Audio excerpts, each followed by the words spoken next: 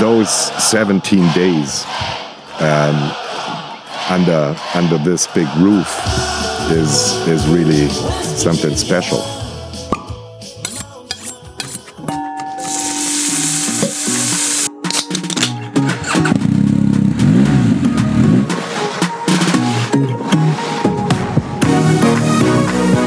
From Eat, Drink, Fun, this is the Eat, Drink, Fun podcast. I'm Chris Miller.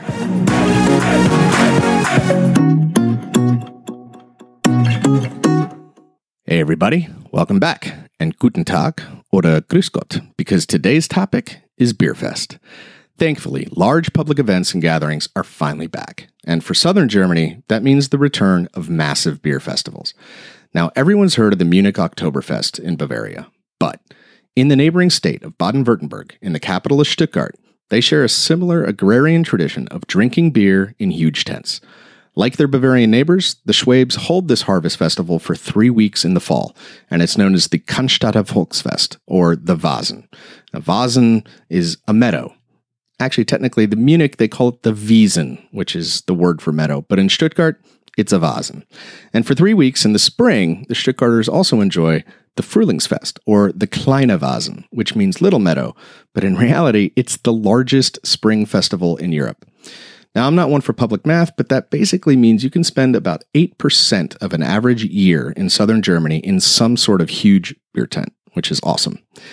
To be honest, I really prefer the Wasen in Stuttgart to the Wiesen in Munich. And just a short anecdote as to why. In Munich, you can't even be served a beer unless you've got a wristband and you're seated at a table. But in Stuttgart, you can get into the tent more easily without a wristband or a reservation, and you can order a beer while you're dancing or singing in the aisles, and you can even go in the corner and hang out at a bar and sip a cocktail or have some wine. First, though, I want to take a second to do a little scene setting. Stuttgart is first and foremost a car town. The city and its suburbs are home to Daimler, the Mercedes-Benz Group, and Porsche, and also Bosch, which is a huge engineering company. So like Bavaria, it's obviously a pretty wealthy and successful place. But Schwäbisch culture also has its roots in farming and herding, from Switzerland through the Black Forest, past Stuttgart, up the Neckar River, all the way to Heidelberg. The people are hardworking, they're innovative, after all, the automobile was invented here, and they're traditionally Catholic. And even if they present a pretty formal exterior at first, they really love their parties and their festivals. In this podcast episode, I speak with Karl Maier, who, with his wife Daniela, runs the family festival event business called the Göckelesmaier. Our conversation ranges from the beginnings of the Göckelesmaier business to their evolution of their brand and their unique design style, to beer and local food specialties, and to the amazing engineering that goes into these tents. So if you have time, please check out the video in the show notes called Aufbau. It's amazing. Naturally, with the pandemic, there have been no public festivals this size since 2019. In fact, we recorded this episode last year, and we haven't had still a full-scale beer fest with actual large tents. So it's great news that from the 23rd of September to the 9th of October 2022, the Cannstatter Volksfest is back. It's also a little important to know before we begin that a Göckel is a rooster. And when their business began, there were several families that worked these festivals that shared the same last name, Maier. So Karl's father became known as the Göckelesmaier because his business focused on selling roasted chickens. Since 1998, Karl and Daniela have grown and evolved their family brand, making their tent a major crowd favorite. And so with that intro, I hope you enjoy this Beer Fest episode with Karl Maier of the Göckelesmaier. Begin with first the background and the history, which I think is interesting. Is it began, as I understand, with your father, and if you read on the website, he began with ice cream, which it's funny. It's my favorite thing. If I were on death row, and they said it's your last meal, Chris, what do you get to eat? And I'd say I just want some ice cream. That's it. So it's funny. He started an ice cream business, and he ended up having to pivot and started sort of a rotisserie or bratwurst first, and then a rotisserie chicken. Yeah. He found out that ice cream, of course, is very seasonal in Germany. It's not a whole year round business, and then he changed to bratwurst and small kind of imbiss products, and made his way around all the exhibitions. Actually, in the beginning, not really the festivals, but more the exhibition kind of events, and then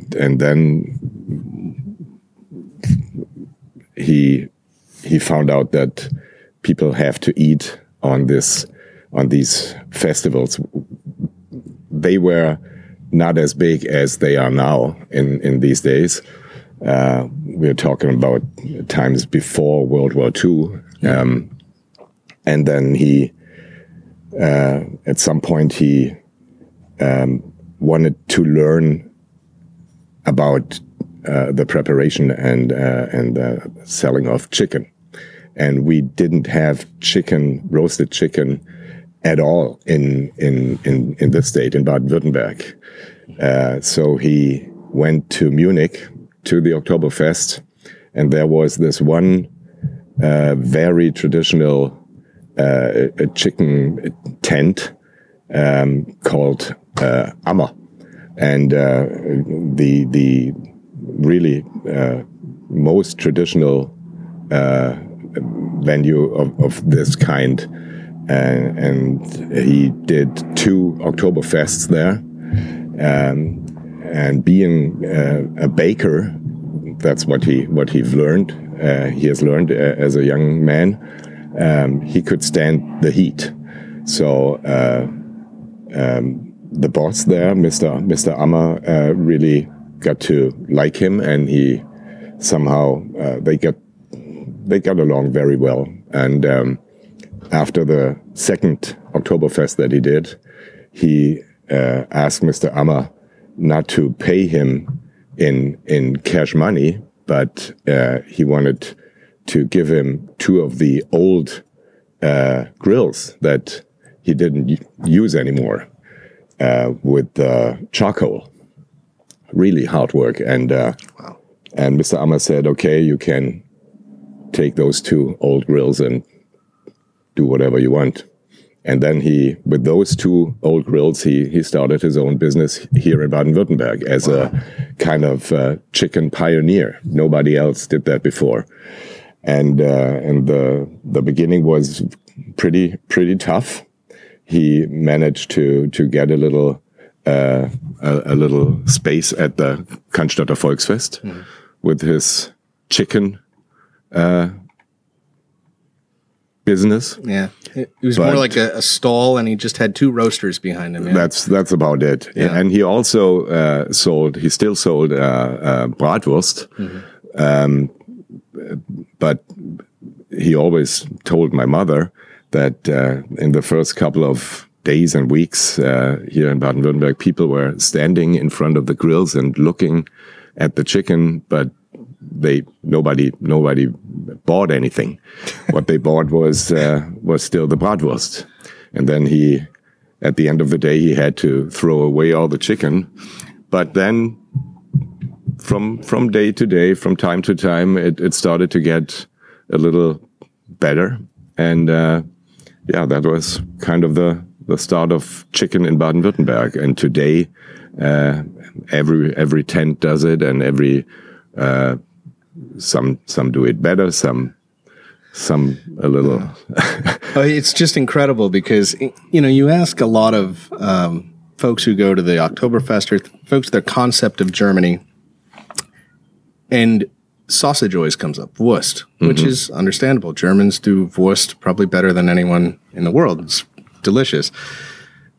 But you don't necessarily hear about the 2 things that I love the most about fast food, which is the chicken, the Brathändel, and Schweinehaxe, pork knuckles. And pork knuckles they exist in a lot of cultures, and obviously roasted chicken, a lot of cultures. But there's something about that rotisserie chicken here. And if you ever see it, it's literally a wall, 30, 40 feet long of hundreds of chickens on spits roasting. It's almost, as I've seen in your tent, it's almost like a display. It's like, hey, look You know, it's something to really behold. And I mean, I'm curious, how many in an average fest in a normal year, how many chickens are you usually selling?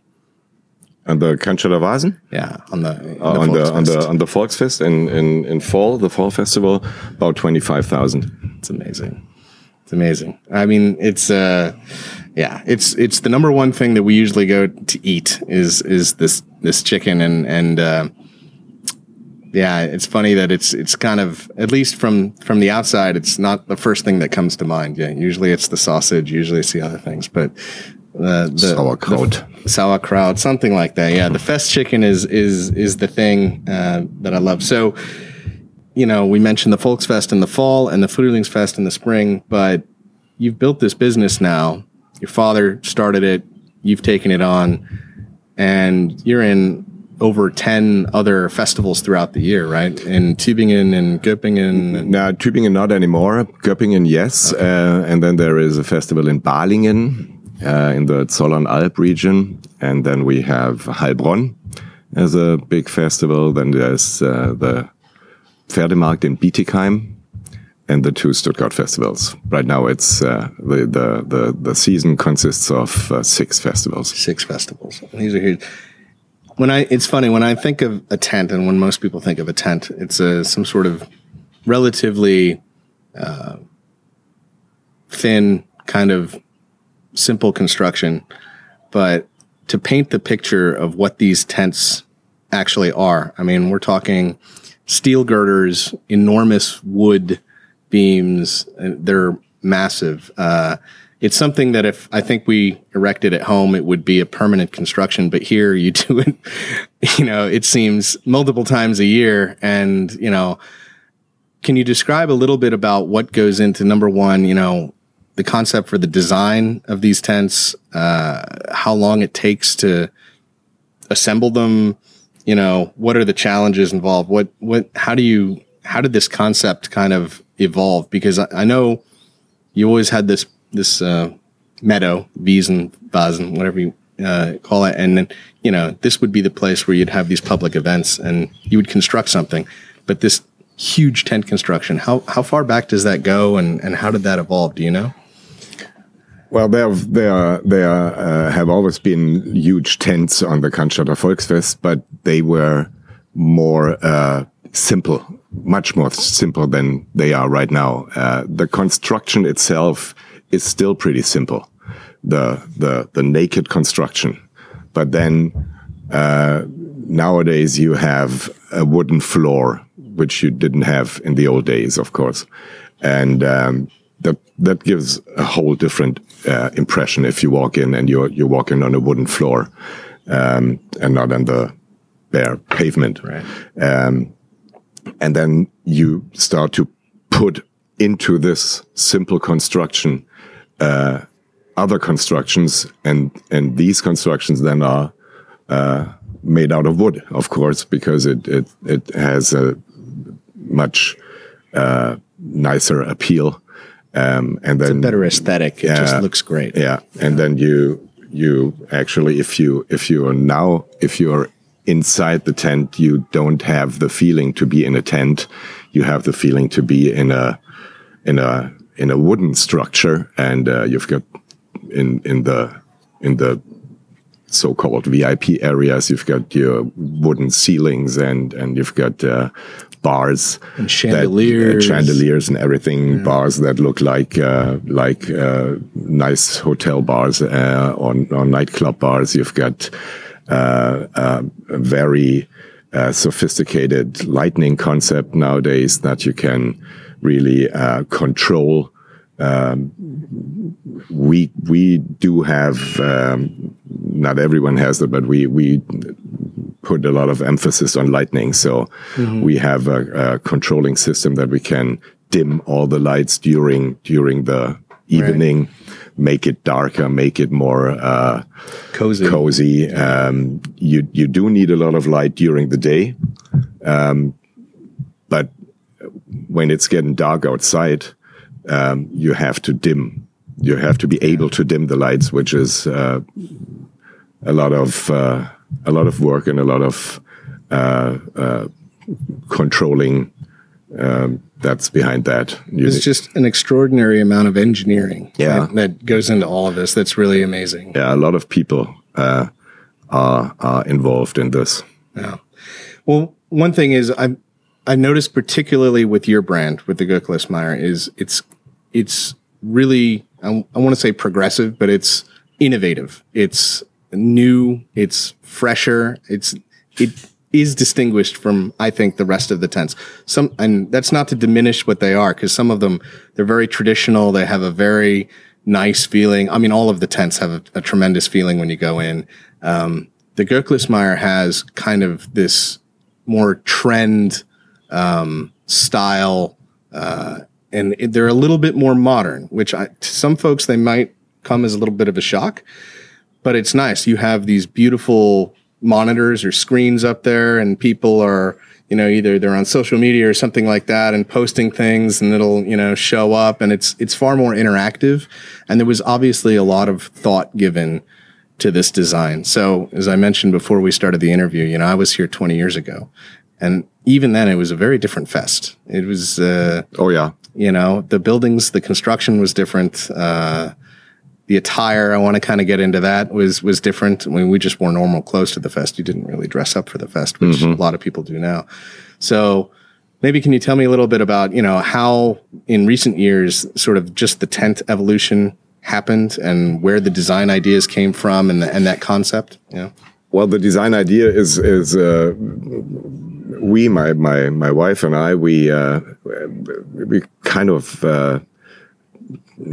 we have as a hobby, more or less. We like going places, and we like architecture. And my wife is a graphic designer, so that makes sense. We like to go around all over the world and see things, and when we really like it, then we try to take it back and see how we can use it in our business. We like design, we like architecture, and we always, when we started about 20 years ago, 25 almost, we knew that in order to distinguish a little bit from all the others, we have to do something and not do the same thing that everybody else does. As good at it as it is, but we had the feeling that we have to go in another direction. So architecture and design was our one of the little mosaic parcels that pieces that we tried to implement in this, and thought that might be a good idea. And not only is it a good idea, but also is it what we like to do. We have fun in thinking about things like that, thinking about how the new bar in this little box could look like. What's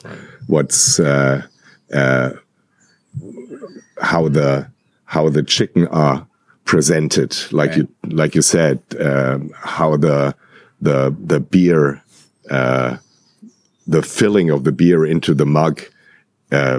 You can hide this process behind a wall, but you can also show it offensively and illuminate it, and that's what we try to do. Yeah, no, it makes sense. And as you mentioned before, the lighting is so important. Even with the bars, there's sort of that soft lighting, and it's very welcoming. It's warming, but the lighting can really impact the way you feel about a space, right? So music and lighting. Music and lighting, yeah. I wanted to ask you about, what people wear to the fest, because that to me was sort of the biggest shock. When I left here years ago, most people came in their regular clothes, and they were at the fest, and somewhere along the line, they sort of embraced sort of Bavarian Tracht. So everyone's in lederhosen now. I'm wearing a checkered shirt, which, it's fun because it's makes it a different experience too, to sort of dress up and go somewhere. When did that happen? And why did it happen, I guess? Why did it happen? Well, why it happened, I really don't know. We have probably been the first ones to tease this a little bit, because we made our waiters and waitresses wear dirndl and lederhosen, because what else should they wear? It for us it made sense, and my mother always. Well, she was Bavarian. She was born in the near Munich. This is Josephine. Josephine, and she always wore a dirndl. Always, even 50 years ago. Sure. Well, that's the thing, is even if you go to Bavaria today, and especially if you're out in the country, I mean, people still wear this on a daily basis. But what people don't know is that also in Baden-Württemberg, there's a lot of really traditional Tracht. What you buy nowadays in those Trachten shops is mostly a mixture influences from Bavaria, of course, Austria, Switzerland, but also we do have influences from Baden-Württemberg.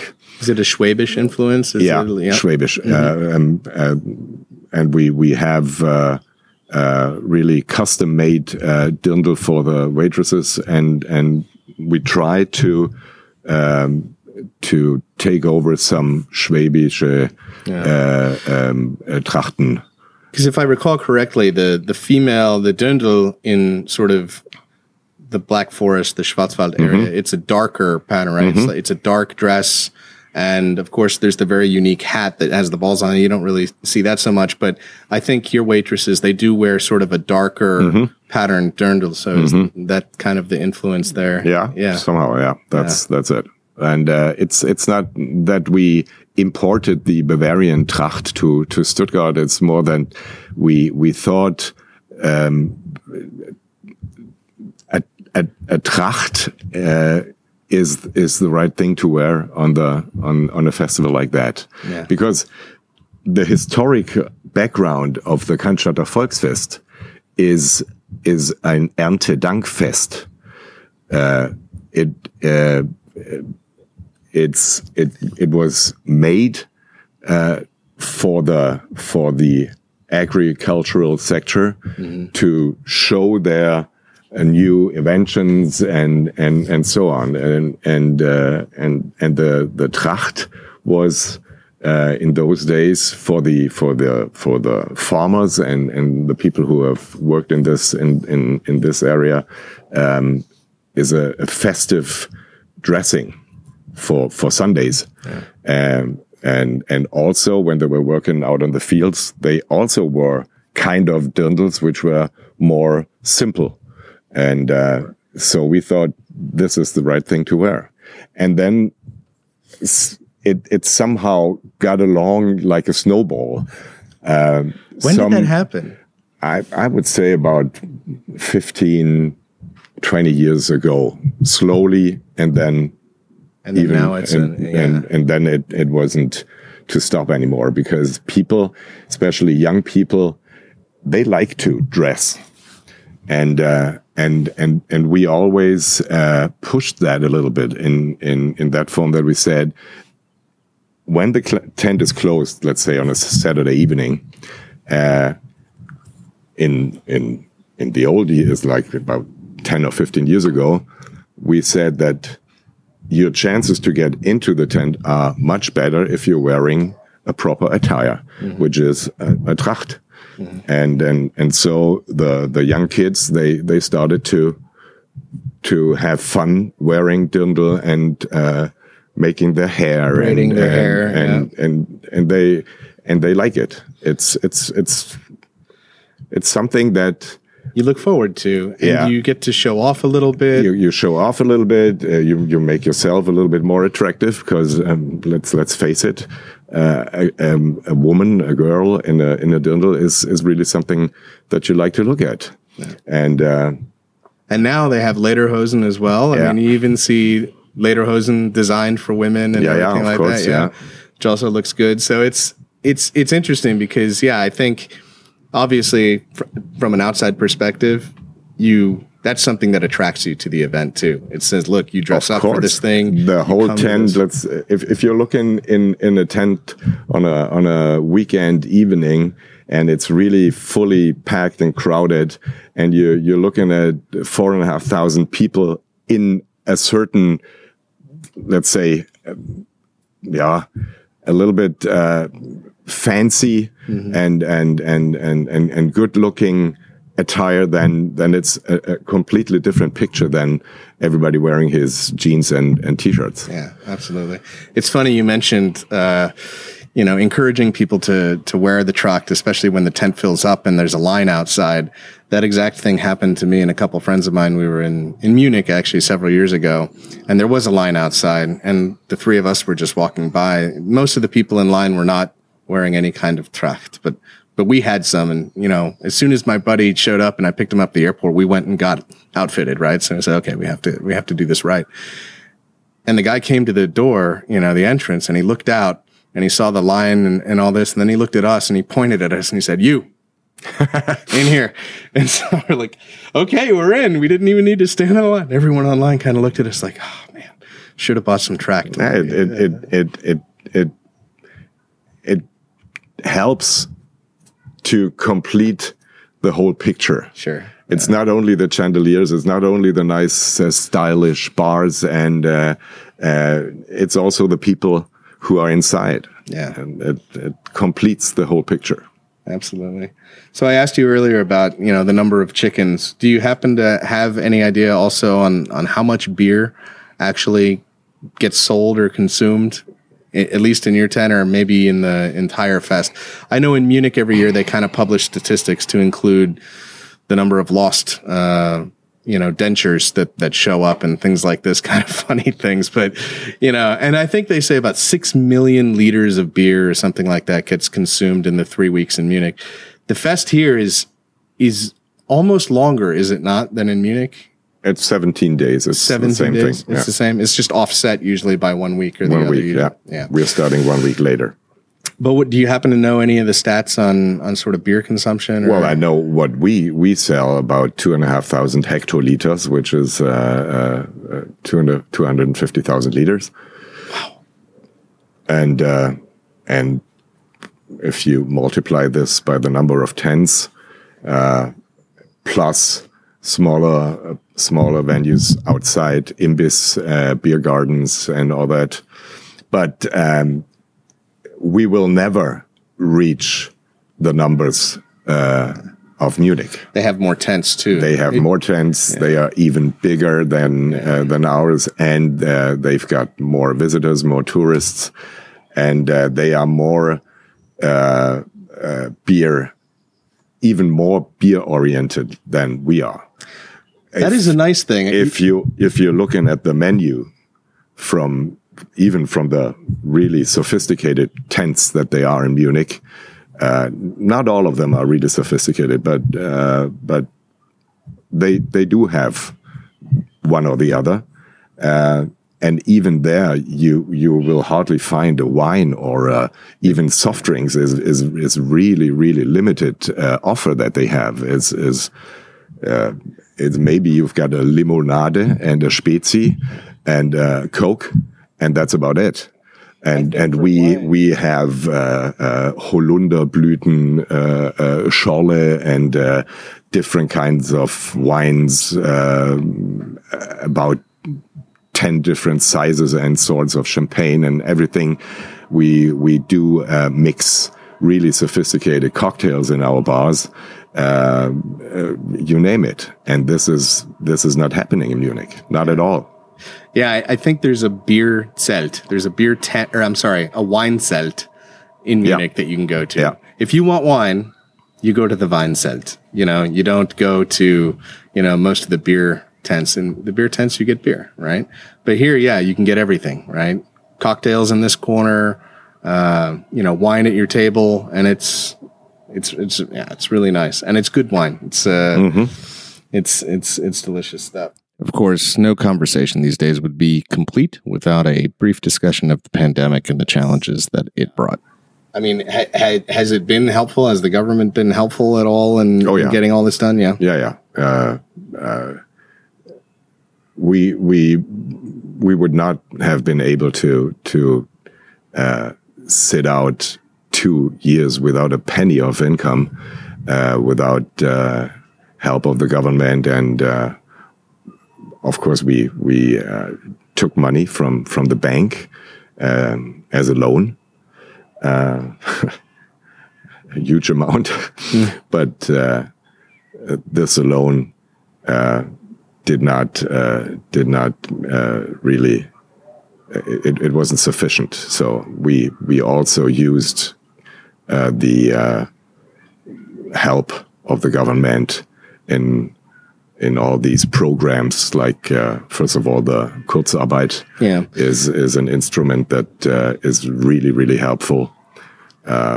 So that's for people who are unaware what Kurzarbeit is. It basically translates as short work. Short work, yeah. But it's a flexible system in Germany here that is, it allows you basically to reduce someone's hours, basically, and you don't have to lay them off or let them go. That's it. In the States, what happens almost immediately as a knee-jerk is you lay off the workforce. You let them go, and then they get and collect some unemployment and things like that.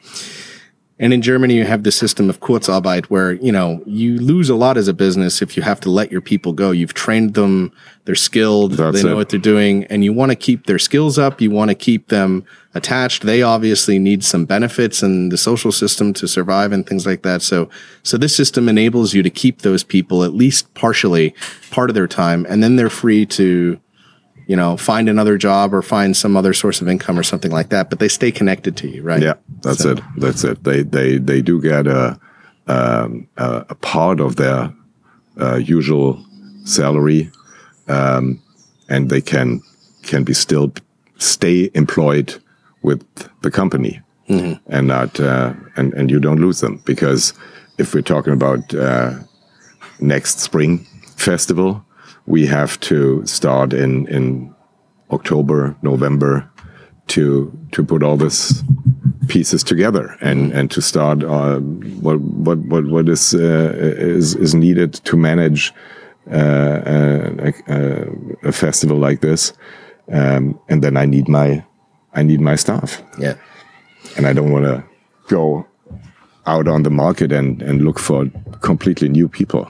Yeah, so I want to ask you a couple. I usually ask a few kind of quick questions around usually personal preferences, because one of the things that I like to dig out and sort of discover or find out is everyone has a favorite drink or a favorite place. You mentioned you and your wife like to travel a lot, and she is is a graphic designer, and you both have this interest in architecture. What are some favorite places that you like to go, and it's maybe specifically from a perspective of because the design is good and you like where that is? Yeah, in Europe, it's probably London that we really love in this perspective, and overseas, of course, we do love New York City. I especially like Chicago from this point of view. And the Art Deco piece of it, or what is it about Chicago? Yeah, the Mies van der Rohe buildings and all that. I think Chicago is a really spectacular in ways of architecture, and New York City as well, of course. And then a lot of places you can go in Europe. You can go to Palma de Mallorca, maybe, and you can go to Paris. Barcelona is great. Italy is absolutely adorable in the Tuscany, all those cities. That's great. It's beautiful. In fact, we were just in, thinking about design and just the way things have progressed in the last several decades. As I mentioned, we come over and ski every year. We ski a lot when we've been living here, but in a lot of these villages, and I think places like in Vorarlberg and Tirol, and we were just in Südtirol for a week. Look at the ski hats in Lech. In Lech, yeah, right. I mean, it's every year. There's something new. Even this summer, we were just there. They're putting in 2 more lifts. Mm-hmm. They're gonna redo some of their older lifts that were just 2 chairs, and so they're constantly making those improvements from an infrastructure perspective. But from the architecture, mm-hmm. the lighting, as you mentioned, this distressed wood with the backlighting and everything. The style, the sort of that alpine style is really nice. We were just at a hotel in Südtirol, mm-hmm. Near La Villa, between La Villa and Corvara. Okay. I know that. Yeah, it's a beautiful spa, this contrast of sort of light wood and dark sort of slate, and the pool that just looks out at the Dolomites. I mean, it's... Yeah, this alpine kind of architecture is great. Yeah, it's really, really, really pretty. Do you have any... Again, you're going on a vacation. Do you have kind of a rhythm? Do you have regular places you go? Is it summertime? You usually go to, say, Asia, or is it wintertime you go somewhere? Or any regulars? We also ski, of course, and we do a lot of. We try to get a lot of skiing in the winter. What we always use is the fall holiday, which unfortunately is only 1 week, because it's pretty much immediately right after the Vasen. So this is something that I need, and we try to get a little bit of sun and warmth, and go to Asia or to the Middle East, because we don't want to think about how the weather would be. In this particular week, we just want to relax, know that it's going to be warm, know that we don't need long trousers, and just easy packing, and then relaxing. That's this 1 week in fall. Yeah. Summer is for me especially is not a really big vacation time, because the season is running. It's maybe 3 or 4 or 5 days here and there, but not more. No, you have to look for your weeks in the calendar, but if you really want to, you can find them. Make it a priority. That's the most important thing. So, are you a wine drinker? I'm. If the question would be beer or wine, I would say it's rather beer, but I do like wine as well. Do you have any particular preferences, or German wines? Yeah, I try to taste a little bit even from other countries, but most of the white wines that I buy are German. A lot of them from Baden-Württemberg. Mm-hmm. I think it's just like buying. If you're living in a city like Stuttgart, where cars are built and everybody is connected somehow to those companies, if we want it or not, it's the way it is. Everybody somehow needs Mercedes and Porsche to be successful. Yeah. And so I buy cars that are made in Stuttgart, and I also buy wines that are made in Baden-Württemberg. Yeah. Not only, but at least 50%. Yeah. Just because I think it's the right thing. Yeah. And buy local. Yeah. Yeah, buy local, and also because I like them. And because they're great wines, and I don't think they get appreciated enough, right? I mean, you have in Baden some of the best Pinot Noir that you can find really anywhere. Some excellent stuff.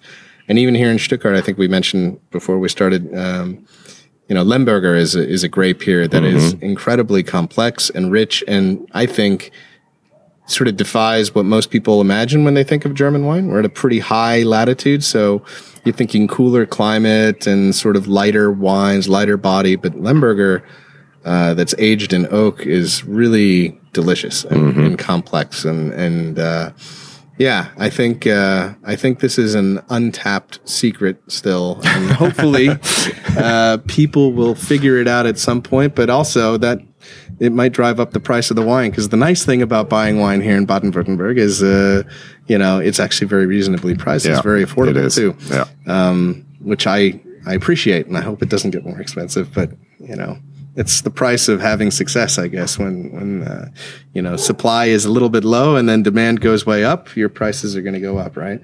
How about beer then? You mentioned you're a beer drinker. What is your beer? And I was going to ask the connection also with the tent.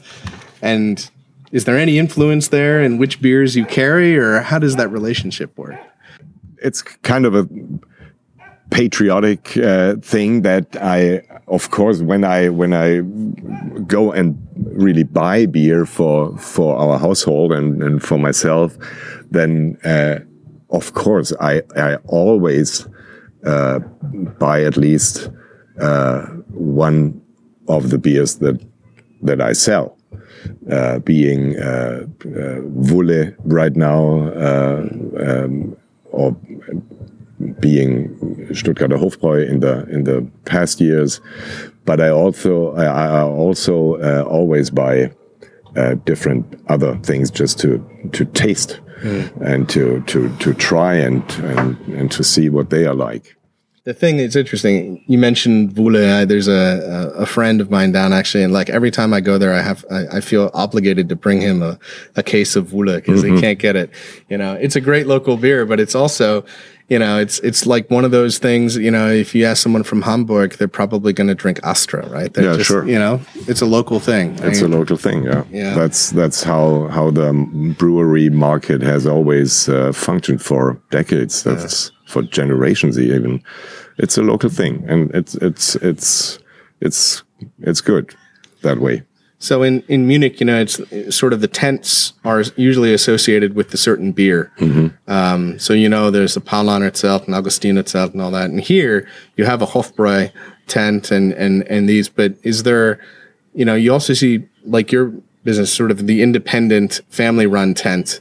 And obviously they select a beer because you do that. But how did the other, how did that structure kind of evolve here in Stuttgart, where you have obviously the breweries, the Dinkelakers, they'll have their tents, but then you have other families. How did that? Well, it's divided in two pieces, I would say. There's the so-called Zulassungsrichtlinie, which would be like kind of the constitution for the Cannstatter Vasen, I would say. Okay. And it's written in there that every brewery that sits in the city region of Stuttgart has the right to put up a tent on the Cannstatter Vasen, as long as they are brewing beer in Stuttgart. So this is one thing. And we've got the Stuttgarter Hofbräu, we've got the Dinkelacker as a brewery, and then we've got Schwabenbräu, who used to be two separate breweries. Nowadays they emerged, but so we do have those three. And then there is one so-called Landbrauerei, which would be it's like a regional brewery. A brewery from the nearer region, not from Stuttgart itself, but from the nearer region. And one of those breweries also has the right to put up a tent. And this would be nowadays Fürstenberg, which is from Donaueschingen, which is, kind of the region. And then there are other tents that can try to get a space on the festival fair. You have to apply for that. It used to be every year. Nowadays, it is always a 5-year contract, because the the money that you need to invest in order to put up a festival tent like that, the amounts are so huge that the risk with a 1-year contract is not bearable. Sure. So nowadays it's a 5-year contract, but after these 5 years, I again have to apply, put together a whole bunch of documentation and concepts and things like that. It gets easier, of course, when you are well known, sure, and the officials know you and know your business and the way you're doing it. Then, of course, it's a lot easier now. And those independent tents like ours, mm-hmm. we are picking a brewery that we like to work together with. Sure. So it's a different you kind get to of choose, and that could change. We choose the brewery, and on the other hand, the brewery got the right to put up their tent, and they choose a person who runs it for them. Okay. Yeah, that's clear. So have you ever been approached or given thought to doing this elsewhere? I mean, I'm thinking, I always wonder this, and I've asked this question in the après-ski context of, could this work somewhere else? And I think in the States, it would be really hard to make something like this work. There's a lot of variables, I think, that are challenging. But has anyone ever approached you and said, hey, we'd like to do this in, Chicago? We have our German festivals and our beer festivals, and you're an expert. Yeah, that happens about almost every day, that somebody comes up with this great idea to bring everything to Chicago or to Shanghai or to wherever, you name it. The thing is, I right now, because of the cancellation of the Oktoberfest, somebody tried to do an Oktoberfest in Dubai. And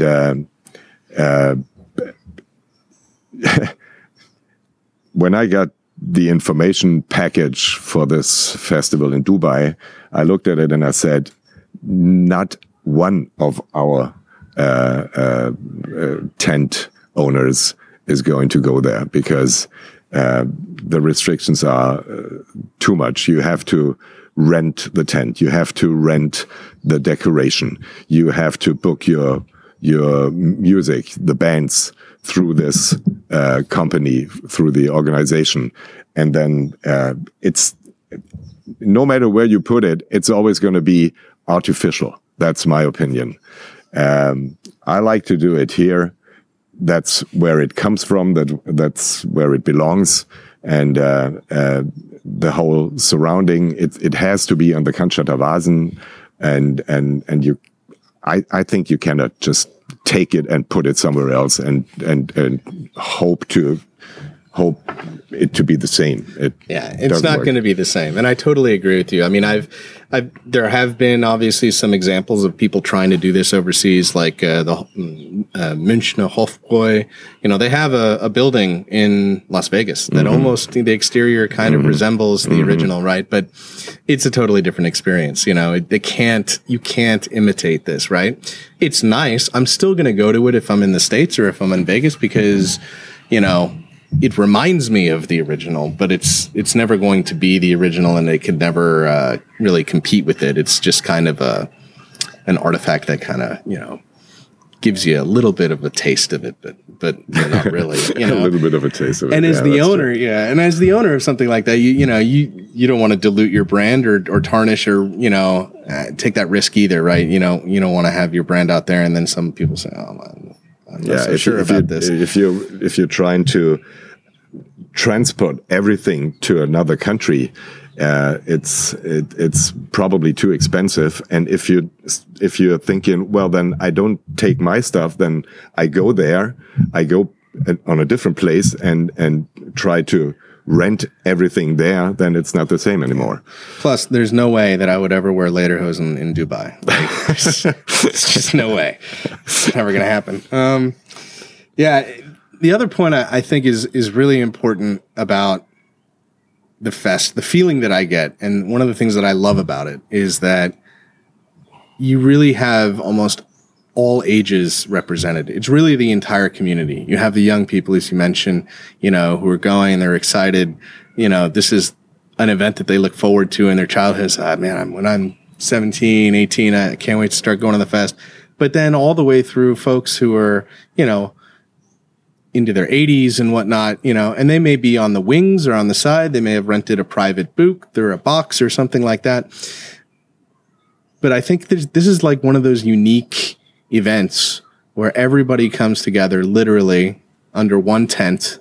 You all listen to the same music, which in and of itself, I love it. Some people don't love it, but if you love it, you really, really love it. And, and you hear the same songs every year. And then there's usually a couple new songs added every year, but it's almost like this pattern of life, and it really brings the community together, right? Mm-hmm. That's kind of one of those special things about hosting that. What are your favorite things about doing that? Well, this is actually one part of it. Hosting so many different people, the poor and the rich, the old and the young, the locals and the foreigners. That makes it special. And you might have a Friday evening where, of course, most of the people are on the younger side, I would say, and they want their party. They want lightning special effects. They want a huge party bands, and the music has to go bam, bam, bam. And even if the band has a break, then you need your DJ who takes over for half an hour, and then you've got your video walls where you have the communication with the people, and then there is, let's say, not Friday night, but Tuesday at lunchtime. And then you've got your elder people, and they even come and play cards, and they eat their chicken. They are happy to get it for a little lower price, and a smaller band than maybe a little bit different kind of music selection that they're playing, older songs that they can sing along and stuff like that. It's fun having all that, and those 17 days under this big roof is really something special. The team consists of about 200 people, and they are from all countries, all over the world. Young ones, older ones. It's for everybody. It's a place for everyone. All the nations that you can imagine are working together under one roof. It's really special. It's long hours. It's really exhausting, and it's really demanding. But still, it's something that, if you like it, you want to have that every year again. Mm-hmm. That's a saying of my father. He always said, if you had this big roof of a beer tent over your head, you either like it or you hate it. And if you like it, you want to have it again and again. And if you hate it, you have it just once and then never again. I agree with that. I'm on the side, obviously, that loves it. I think most people love it, and it's a great cultural sort of melting pot. Everyone's coming together. Yeah, that's the right expression. Yeah, and it's a nice thing. So, just a couple more questions about you. We talked kind of about travel. I'm always ask about food. Is there any particular food, especially, do you ever travel anywhere because of the food? or is there anything, that really draws you? I mean, I was wondering, you mentioned Chicago. Do you like, hot dogs in Chicago are a thing, right? With your green relish and all that stuff. Sure. If you are in Chicago, you have to eat that. You have to try it. Yeah. Traveling just because of the food, I would say no. I'm not that much of a food aficionado that goes places just because of the food. But of course, when we are in Asia, we try to look around and taste whatever can be tasted. And if we are in France, of course, what we do love is Italy. Yeah. The food in Italy. If I would have to choose one cuisine of the world to stay with for the rest of my life, I would probably say, if it's not the Swabian cuisine, then it has to be the Italian one. Yeah. So as far as Schwäbisch cuisine, you have any favorites? Is there anything that you're, your mother was Bavarian, so was she cooking Bavarian things for you, or did she learn to make Spätzle and Schimpfnudeln and all these? Sure. She had to adapt, and what I think every region has their specialties, but I really do think that the Swabian cuisine is kind of special. There are things like Linsen und Spätzle und Seitenwürstle. It's really not very sophisticated, or it's neither is it hard to cook, nor is it expensive, but it's something. It's like spaghetti and a good tomato sauce. It's just, it makes you feel good. It's comfort food. It's right? a comfort food. Yeah. Yeah. Spätzle in the wintertime, a Geisburger Marsch. So a Geisburger Marsch is like a broth with beef and Spätzle in it and vegetables. Yeah. It's kind of a broth stew, and the Linsen are lentils, so like lentils with a Wurst, but it's a what is this item? It's kind of a wiener, like a wiener type. Yeah. And you put some vinegar on top of on the lentils, and it's really it's. There are great parts of the cuisine here. Zwiebelrostbraten, of course. And, these are classics. So. Maultaschen. Schupfnudeln. Yeah. There are some really nice Swabian inventions, I would say. Yeah, absolutely. I totally agree. So, is there anything, sort of last question, is there anything that you'd like to tell anybody about the future, where things are going, anything at all? Any future plans or? Well, in the very moment, the plan is to get started again. Mm-hmm. And we are really, really hoping that the people did not forget about us. If you're looking downtown, everybody is going out and is going places, is enjoying the fact that you can sit outside in the cafes, and I have the impression that people still want to gather and want to get together, want to have their events.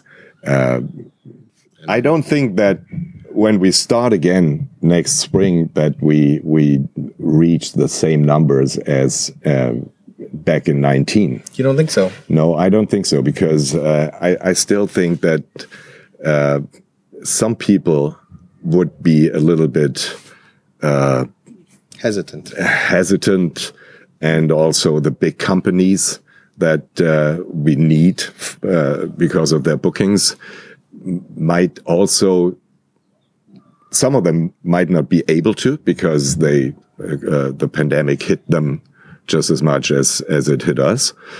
So they might simply not be able to afford going to the Vasen with their whole staff and their clients. So this will take another 1 or 2 years, I think.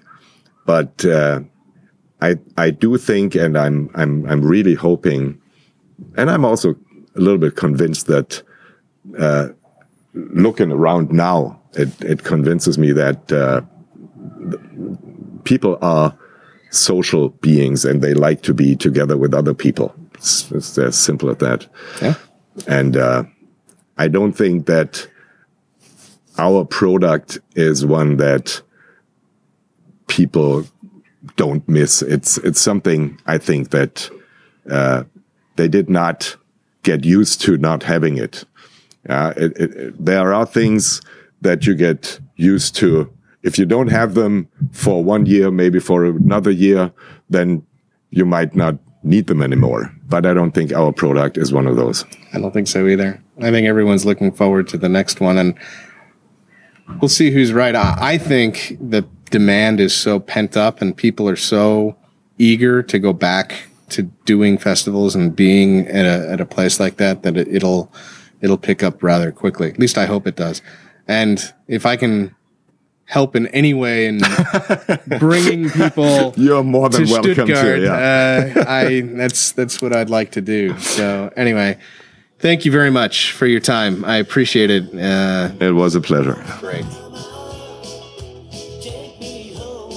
So I hope you enjoyed that.